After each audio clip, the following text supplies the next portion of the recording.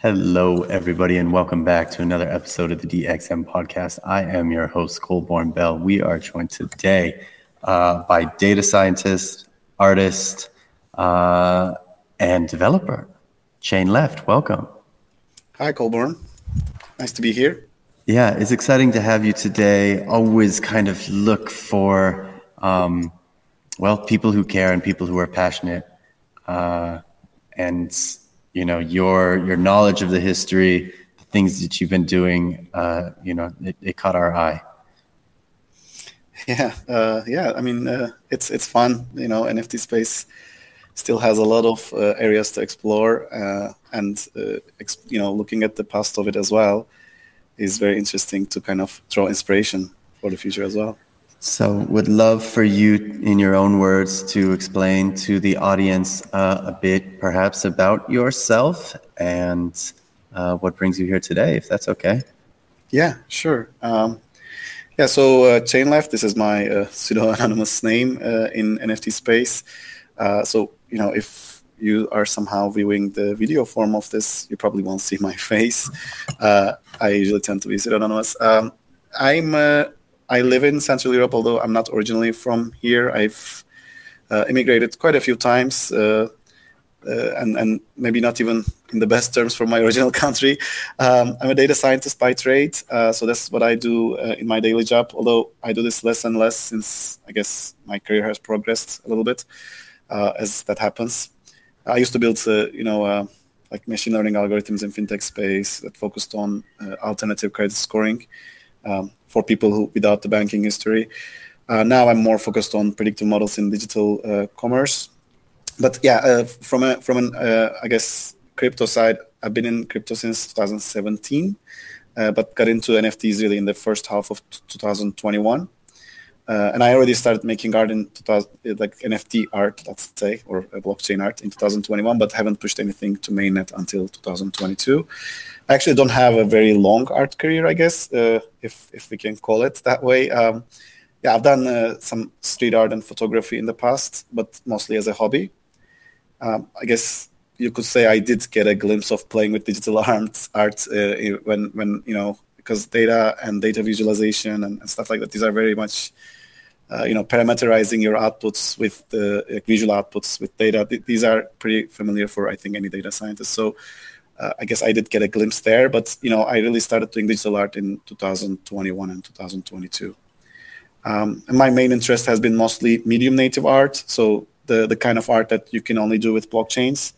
And I mean this not just technically, but also conceptually, right? So I usually get very interested in concepts like permanence, ownership, dynamism, coordination, and of course, as my pseudonymous name would state, collectivism as well.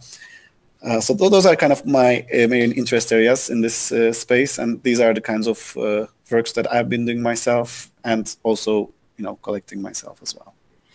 So let's run it linearly. I'd love to know kind of just first what excited you about crypto in 2017.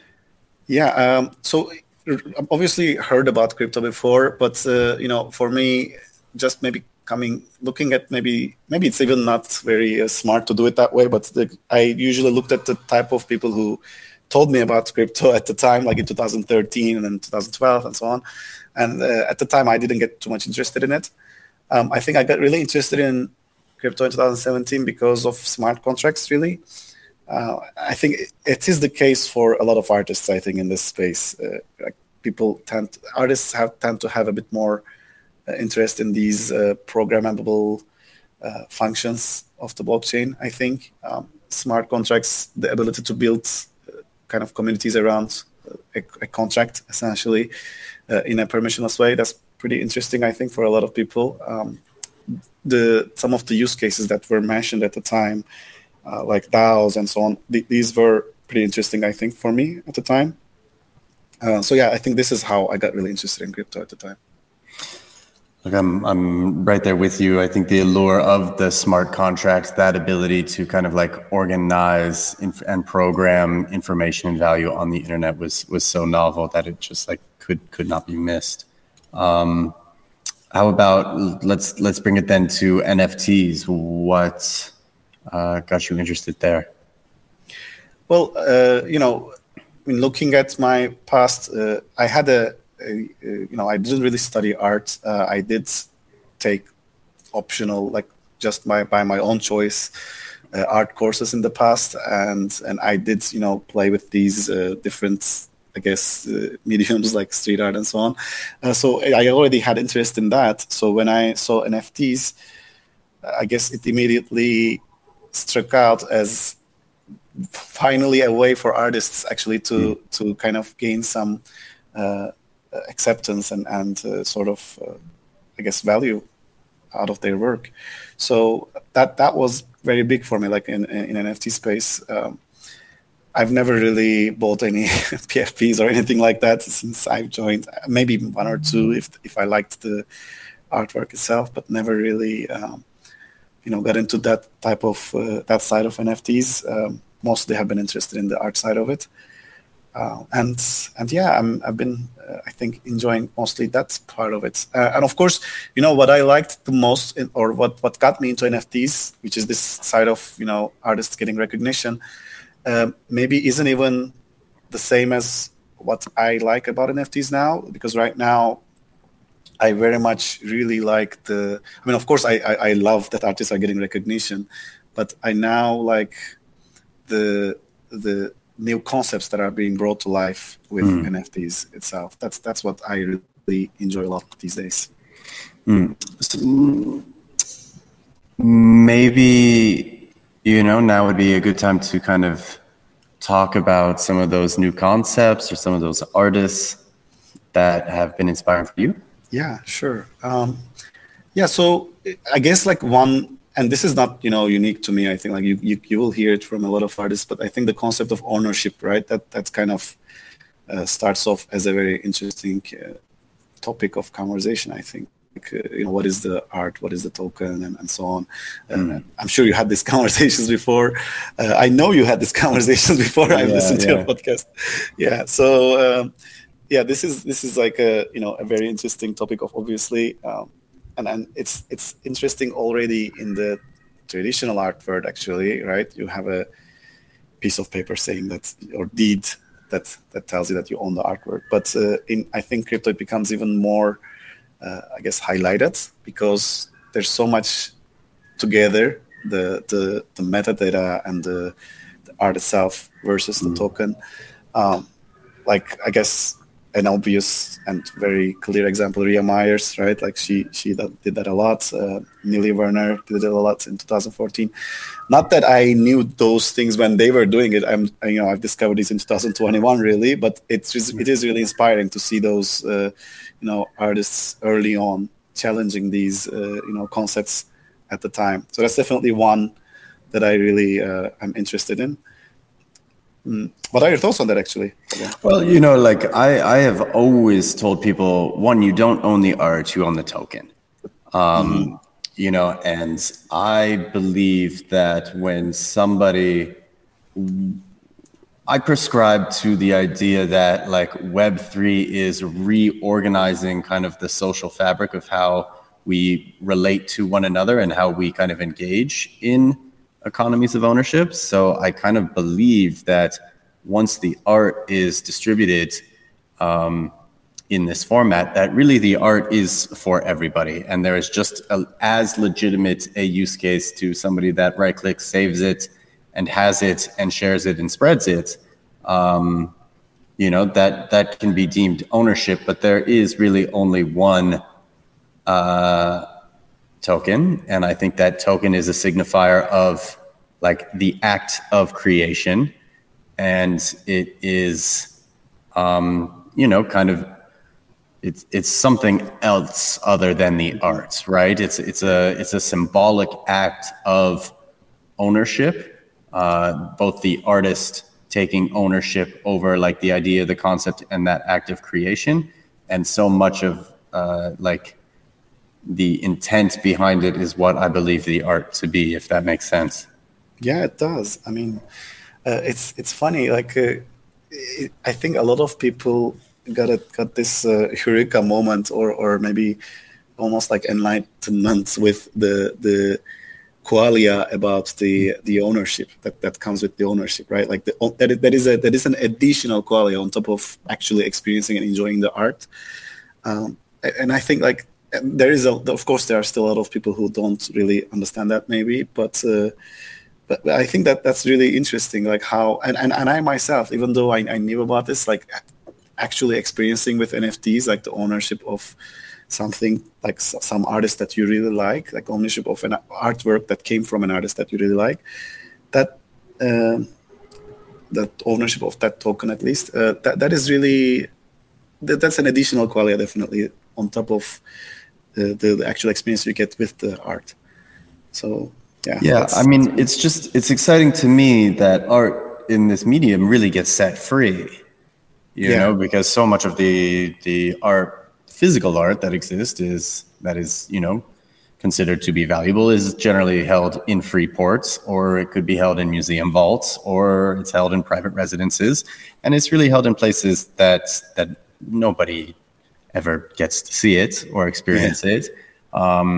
You know, and I loved the early metaverse days, whether it was Crypto Voxels or Somnium Space, when we were kind of around and you would see art that you might have owned in somebody else's gallery just as an image. And, you know, for them to care so much to display it and showcase it. And, you know, that was, that's, for me, that's very cool. I'm very much of this idea that like everything should be CCO, everything should be shared. If you feel a connection to it, then share it. You don't need to own it. I kind of like that commonality that this medium invited. Yeah, totally. I agree. I mean, I personally would think that way as well. But I also understand like maybe not all artists are there yet, like in terms of that idea of, you know, CC0 and so on. But I fully agree with you. I think I mentioned earlier, right? Like the street art, for example, is very interesting in that medium because you make the art on this very durable bricks and stones, and you know, but also there is a very high chance that it will not be permanent. It's very transitory because, you know, it will get cleaned up and so on. So there's this like always this concept of almost being temporary, right, in street art. While on the other hand, on the other side of it, like on the completely opposite spectrum, you have digital art and the whole, you know, NFT space itself, especially, but also even our daily lives, right? Attention span is very low, and you know, people's attention can move away. And in NFT space, I think that's like almost hyper, like even more. So I think that concept of permanence is very interesting for me as well. Like you know, if you can actually prove the permanence of something that will always exist, that's why I got into this, you know, sort of this on-chain art a lot as well. On-chain art movements, like kind of trying to, you know, reach as much permanence as we can, and sort of. There are other reasons behind this, by the way, but you know, like behind my on-chain, I guess, journey. But yeah, like that concept is very interesting. You know, I was having this conversation today with the, you know, other co-founder director of the museum, Shivani, about this very thing. I think it's few and far between the people that have the interest in actually going backwards. We live in such like a FOMO-driven society that everybody is always looking, reaching, searching for kind of that new and next thing. And frankly, I find it to be incredibly exhausting. But you know, maybe what compels you to like look backwards and care about what came before? Oh yeah, like I mean, this I guess you're talking about this historical sort of moment of NFTs, or is that? Yeah. Just your general interest. I find it rare, you know, and the people that do it are incredibly passionate. And, you know, for the first time, it's also easier because everything is, you know, there and recorded on chain. Yeah. It is. I guess it's easier, definitely, than, you know, chasing the trend of the day or meta of the week that we always have in this NFT space. So that's for sure. For me, yeah, I also agree with you that it's definitely less exhausting. It's definitely easier to look back and say, okay, these are the things that existed in the past, and those are the things that we can collect. I do find that in the last 1 year or so, I do think that it's become a little harder from the perspective of, because there are a lot of debates in the historical NFT space regarding like how to track the provenance, how to maybe assign sort of value to things and so on. So there are difficulties there as well, but I do find this a little more at least philosophical and interesting at least than trying to understand why the meta of today is, I don't know, or last week is checks, and what is the meta of this week is, I don't know, something else. It's very much at least more in my zone of interest. Yeah. My interest really came from that, of course. One, like you said, this being more, I guess, clear, as this clearer. But then also just the fact that looking at the history and understanding these early, these people who were early to explore these really interesting areas of NFT space is also a little inspiring, right? Like you can actually, reflect that on your own work today. Like when you see what they have done, it's kind of starts to make sense. And then, okay, they had done these things that were with the tools that was available to them at the time. And now what else can I do with more tools that I have today? So yeah, that's kind of another reason that I think is very interesting to look at the historical NFT space. And you have a specific interest in on-chain. Yeah. That's because of the permanence element, of course, but there is a lot actually related to my on-chain interest because I'll nerd it out a little bit now, just kind of, I hope like it won't get too boring. But for me, like that's one, right? Like the permanence element is obviously like one element that I talked about, like, kind of almost like a challenge towards the low attention span and kind of having something always there, permanent. And there's, of course, the practical side of the permanence, right? Like, the servers, if they go down, this on-chain art is still there and so on. But then there are also the other elements of that on-chain art that really appeals to me. Like one is, this is a financial medium, right? This is mostly, at least, it's invented as a financial medium. And in that medium, I would say now, today, 90%, maybe more, of the purchases are happening through speculation, whether that's fungible or non-fungible. Like it is happening through speculation. And seeing, it's almost like when you use this financial medium for storing art, it's almost a bit like almost like sticking to the man, I guess. Like it's a bit like sticking it to the man. Like it's almost like, you're doing speculation here, but I'm gonna store something that will be there to make this blockchain look more beautiful than it is.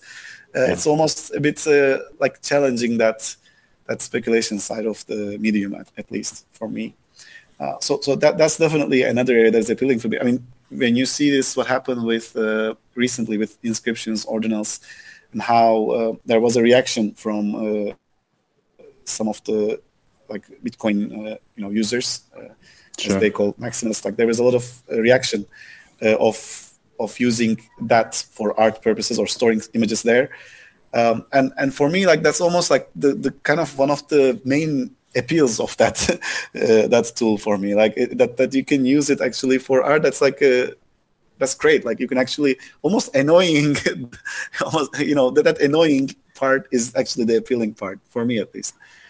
That's another thing that I like about on-chain. Yeah, the idea of trolling is kind of a hallmark of crypto.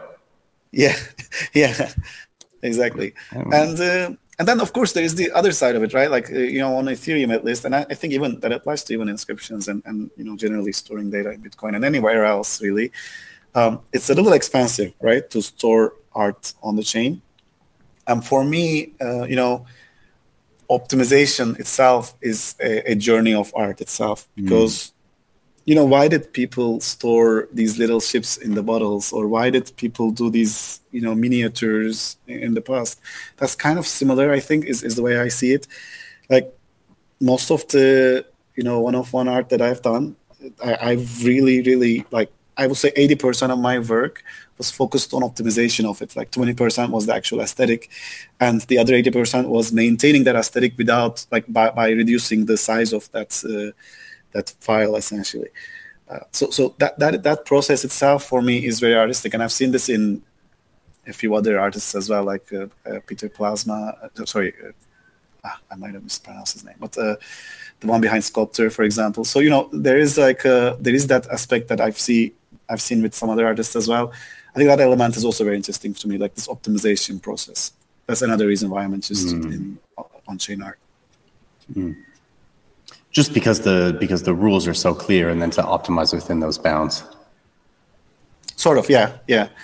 And then, of course, maintaining an appealing aesthetic as well within that, while still optimizing. That's I think the goal. Do you want to talk about your practice and the work that you've created? Yeah, sure. So I've done a couple of things. The first, I guess, collection. So I'm actually in 2021. I've done some even Gen art contract, but I didn't actually deploy it on mainnet. And the sole reason behind that was really, I didn't want to do something that, first, may not sell out, but second, even if it does sell out, there would be this, large base of collectors who would have bought something from me, and I don't know, it felt almost at the time that there was a lot of expectation from people who launched collections at the time, who launched collections, and I didn't want that really. So that's why I started with one-of-ones really in 2022.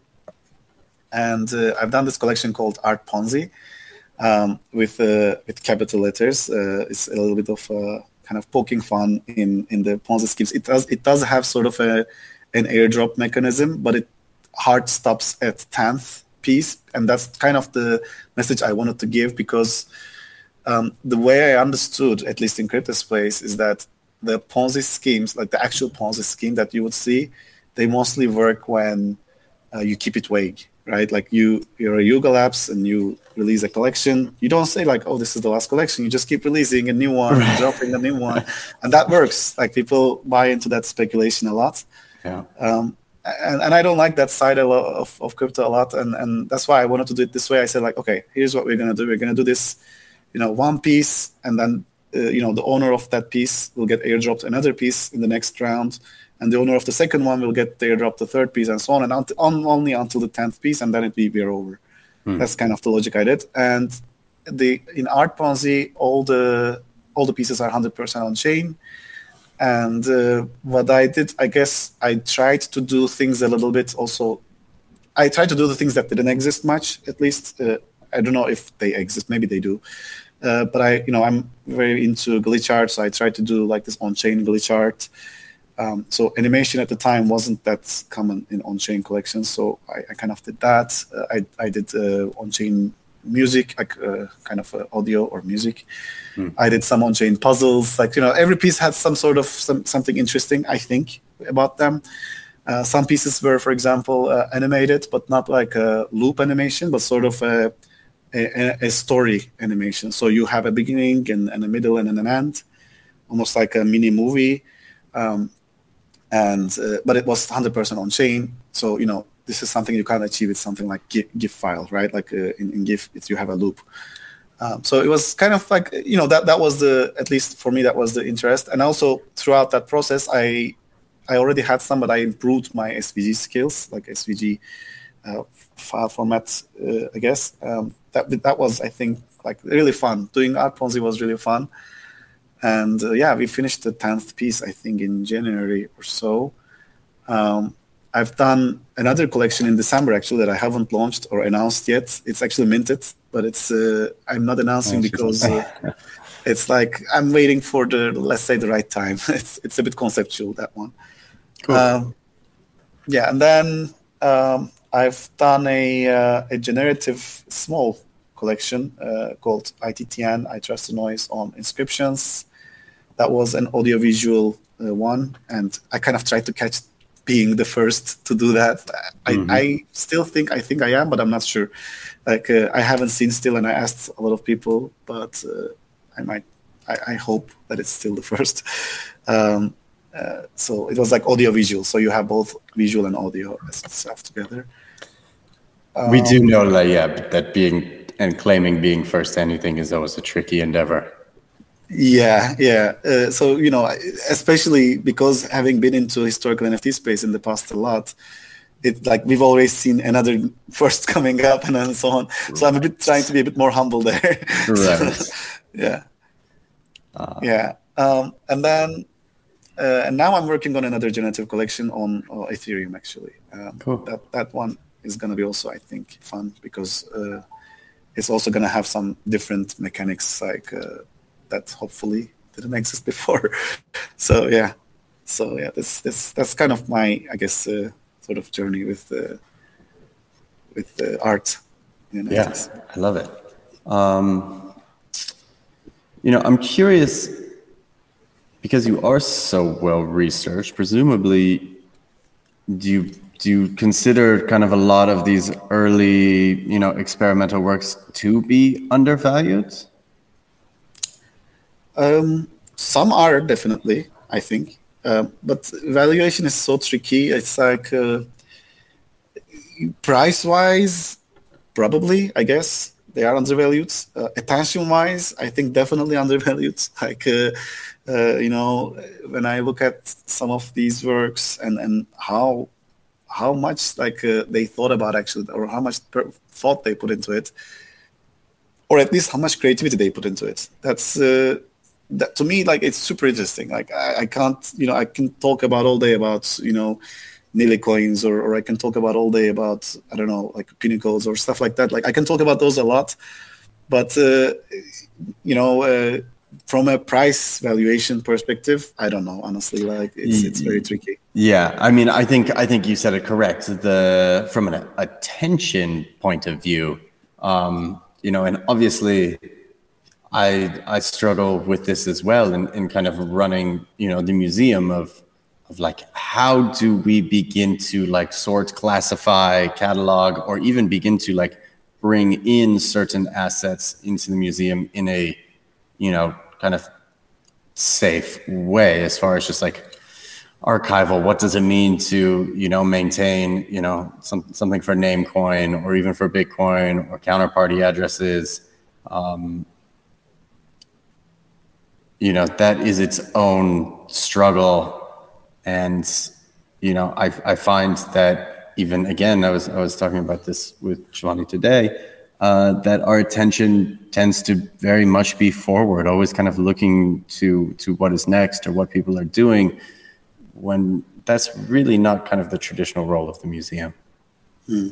Yeah, especially like when you're, especially if you're running a museum, I bet this must be hard to kind of decide, the direction that you want to take and yeah, I mean, ultimately for historical things, I've always leaned into what I would consider people who are more expert. Yeah. I mean, it's also a little bit of historical NFT spaces, maybe like the people in that space in general, and that includes me as well. It's a bit of the fault of us as well, maybe. Like, there was a lot of I guess even debates turned into maybe even personal a little bit and so on. People have their financial interests in mind when they're having those debates, so things don't go always the way that you would expect to go or you would want to go. Right. So that might have also put some people off as well. And in general, the historical NFT space is less. You can't make money just like that, right? Like, I'm sure there are, like, you can make money probably, but you can't make money like in 1 week as you would do with flipping a PFP project or something. Right. And if NFT space overall attracted the kind of people that are interested in 1 week returns mostly, then maybe that's also why the attention is not much there. And, maybe that was hard for me too, because I did see numerous times where people who, called themselves NFT archaeologists or NFT historians, found a project, accumulated a bag and then just nonstop shilled it, right? So when I saw, how closely their interests were in just kind of the financial gain, and it's hard for me to like even begin to validate that from the position that I'm in, especially in so I always kind of look for instead of any one person, what are the active communities, who are the people that care, who are the people that are still showing up to various events. Yeah, it's funny. Like I even like I will be very blunt. Like I myself am not. I have never like accumulated a shield, but I've myself guilty of calling myself, for example, at some point also NFT historian. But when you think about it, and I've done it. Yes, I've written a lot about NFT history. I have a lot of articles, but it's a bit weird to call yourself an NFT historian when it's like I don't know how long is this space is like really popular 2 years for 2 years. So that's why I changed my I just said NFT history writer. Okay, that's probably a bit more realistic and humble than calling yourself NFT historian. But yeah, I mean I totally get you. And it's not even just that. Like it's not even just accumulating and shilling, but also even after the fact, like you reasonably or expectedly, you also have fights about when someone finds something new, right? What happens to the people who actually accumulated something after that, like in terms of a timestamp? So what happens then? There will be challenges, and it happens. Like oh, this is not art, or oh, this is not really supposed to be that way, or like this is on a blockchain that I don't care about, like stuff like that. There will be a lot of also controversies there, which is again, I mean, it's expected, but also it can tell you a little bit about the space in general, that it can become problematic. But in the long term, I don't see this becoming really meaningful. Like in the long term, I do think that there will be, at least on an average basis, more attention on those early pioneers than last month's meta. Yeah, I agree with. So, I mean, all to say, you would consider this to be more than just a fad. Yeah, exactly. Yeah. I agree with you. There is something fundamental about like the shift in, and I think the word is one that you used earlier, ownership, the idea of digital ownership, the idea of like shifting consumption into digital places. Are you interested at all in like the building of digital worlds, of metaverses? Does this excite you? I mean, I do have a lot of interest in this side of, and again, this is something that because only you can do with blockchain, this interoperability and sort of this coordination side of blockchains. That's definitely interesting for me. That is maybe from a I don't know if we can call that metaverse. I mean, what is metaverse? Even this is a metaverse, maybe, like, or Twitter is a metaverse. But from the perspective of metaverse, of gaming, and so on, that's not too much my interest. But I do see a lot of fun, interesting, I guess, metaverse-alike mechanics between human coordination through blockchain and interoperable contracts, when you can actually compose things on top of each other. Those are, like, to me, I'm actually hoping and expecting 2023 will be very interesting from that perspective. Like, I'm following a few developments that have been happening in the last, I would say, 6 months or so.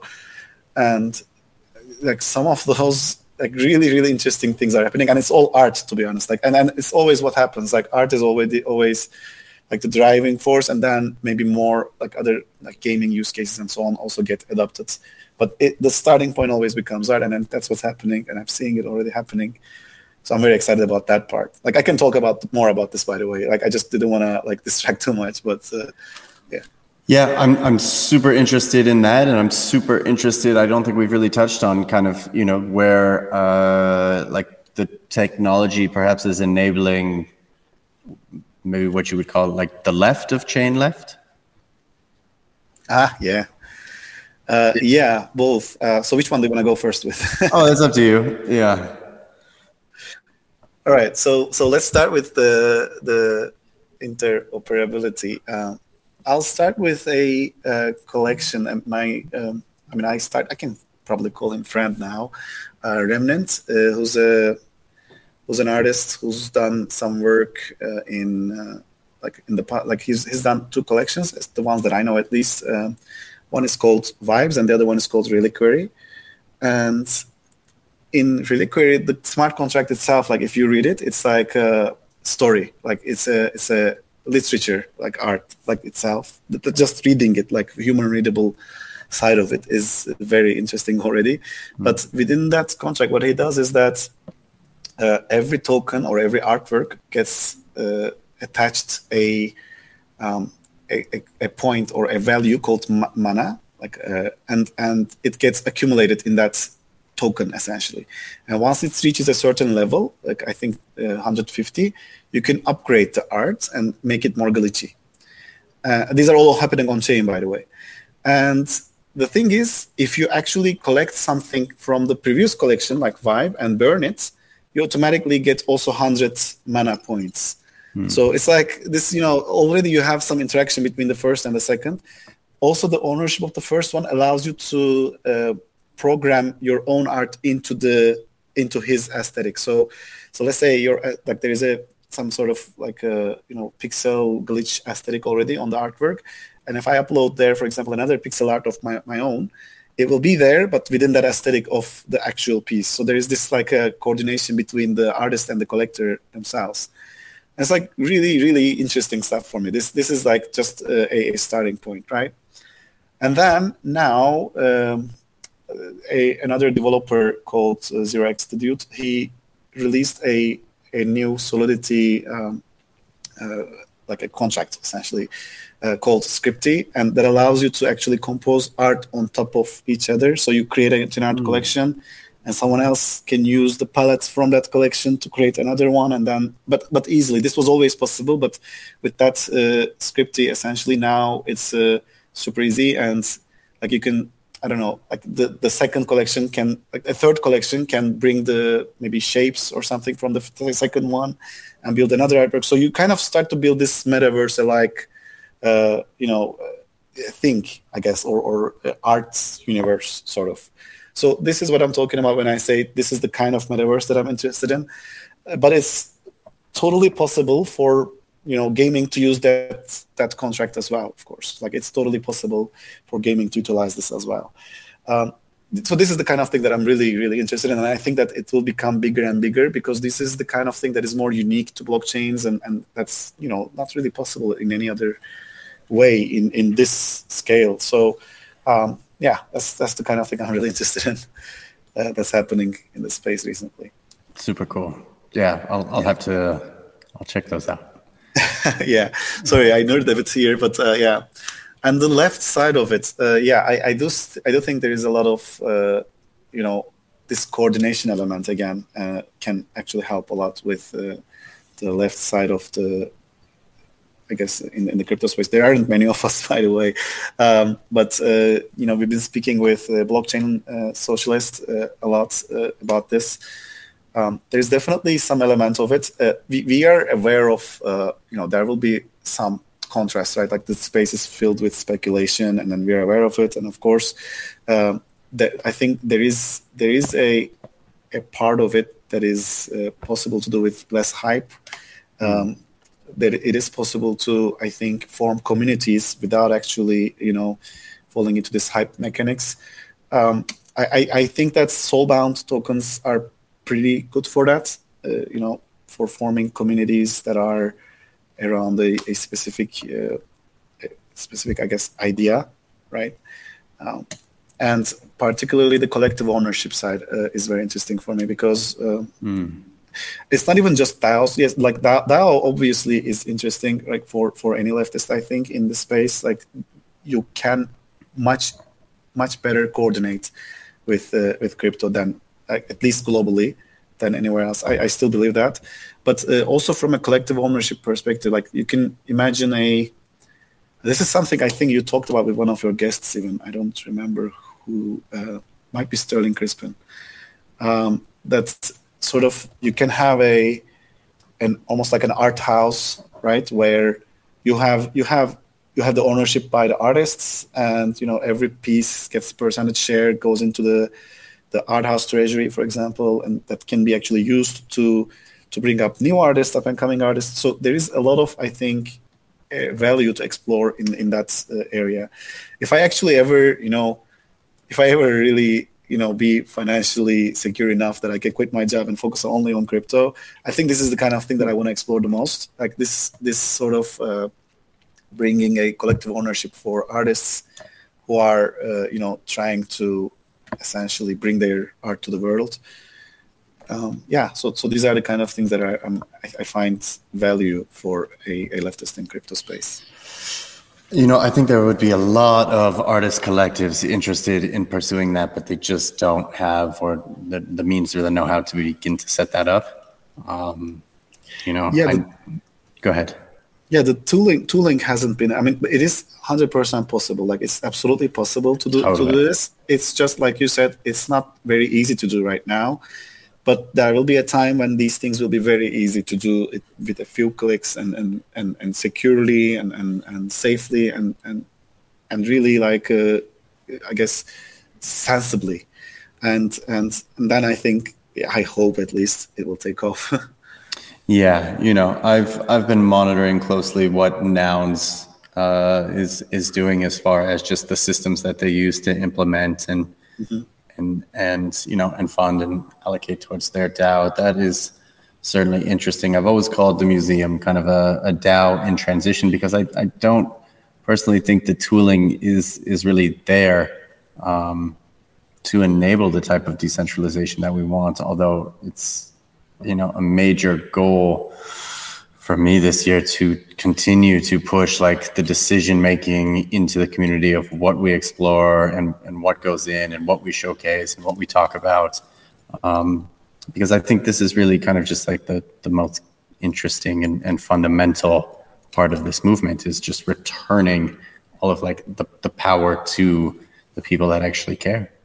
How do you see the museum in an ideal decentralized model? Like, what is the ultimate, I guess? Well, I would say, first is going to empower the artists that are in our Genesis collection, right? So really have the artists be the largest stakeholders in the decision making in the direction of it. One, because most of them were, there to know the history. And, from there, interested people who want to kind of participate can acquire the token. But, we've done various airdrops. I think we did an airdrop to all of the OpenSea users prior to December of 2020. And we're queuing up an airdrop of the Mocha token to all of the artists who are in the Genesis collection.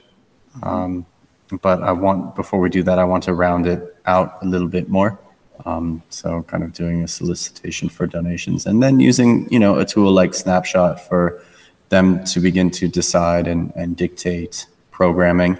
And also, finding ways to empower and encourage people to begin to show off the art in their collection and to care about it and to go back and talk about, why they bought this art and what this artist meant to them and how does, architecture and, 3D models in general become as valued as, the JPEG has. Because I think there's a dislocation of value that still exists there. Yeah. How do you do you plan to use Mocha token for the governance or for everything? Yeah, Mocha. I think I see everything that we did in order as additive, and I think we're pretty close to the full tech stack that I envision us creating. Now it's just about driving more users into it, having more stories told, having more art being shown and showcased, and again, trying to turn people off of this, like, what's next, and really revisit like the building blocks and the artists that were fundamental in shaping and building this this ecosystem.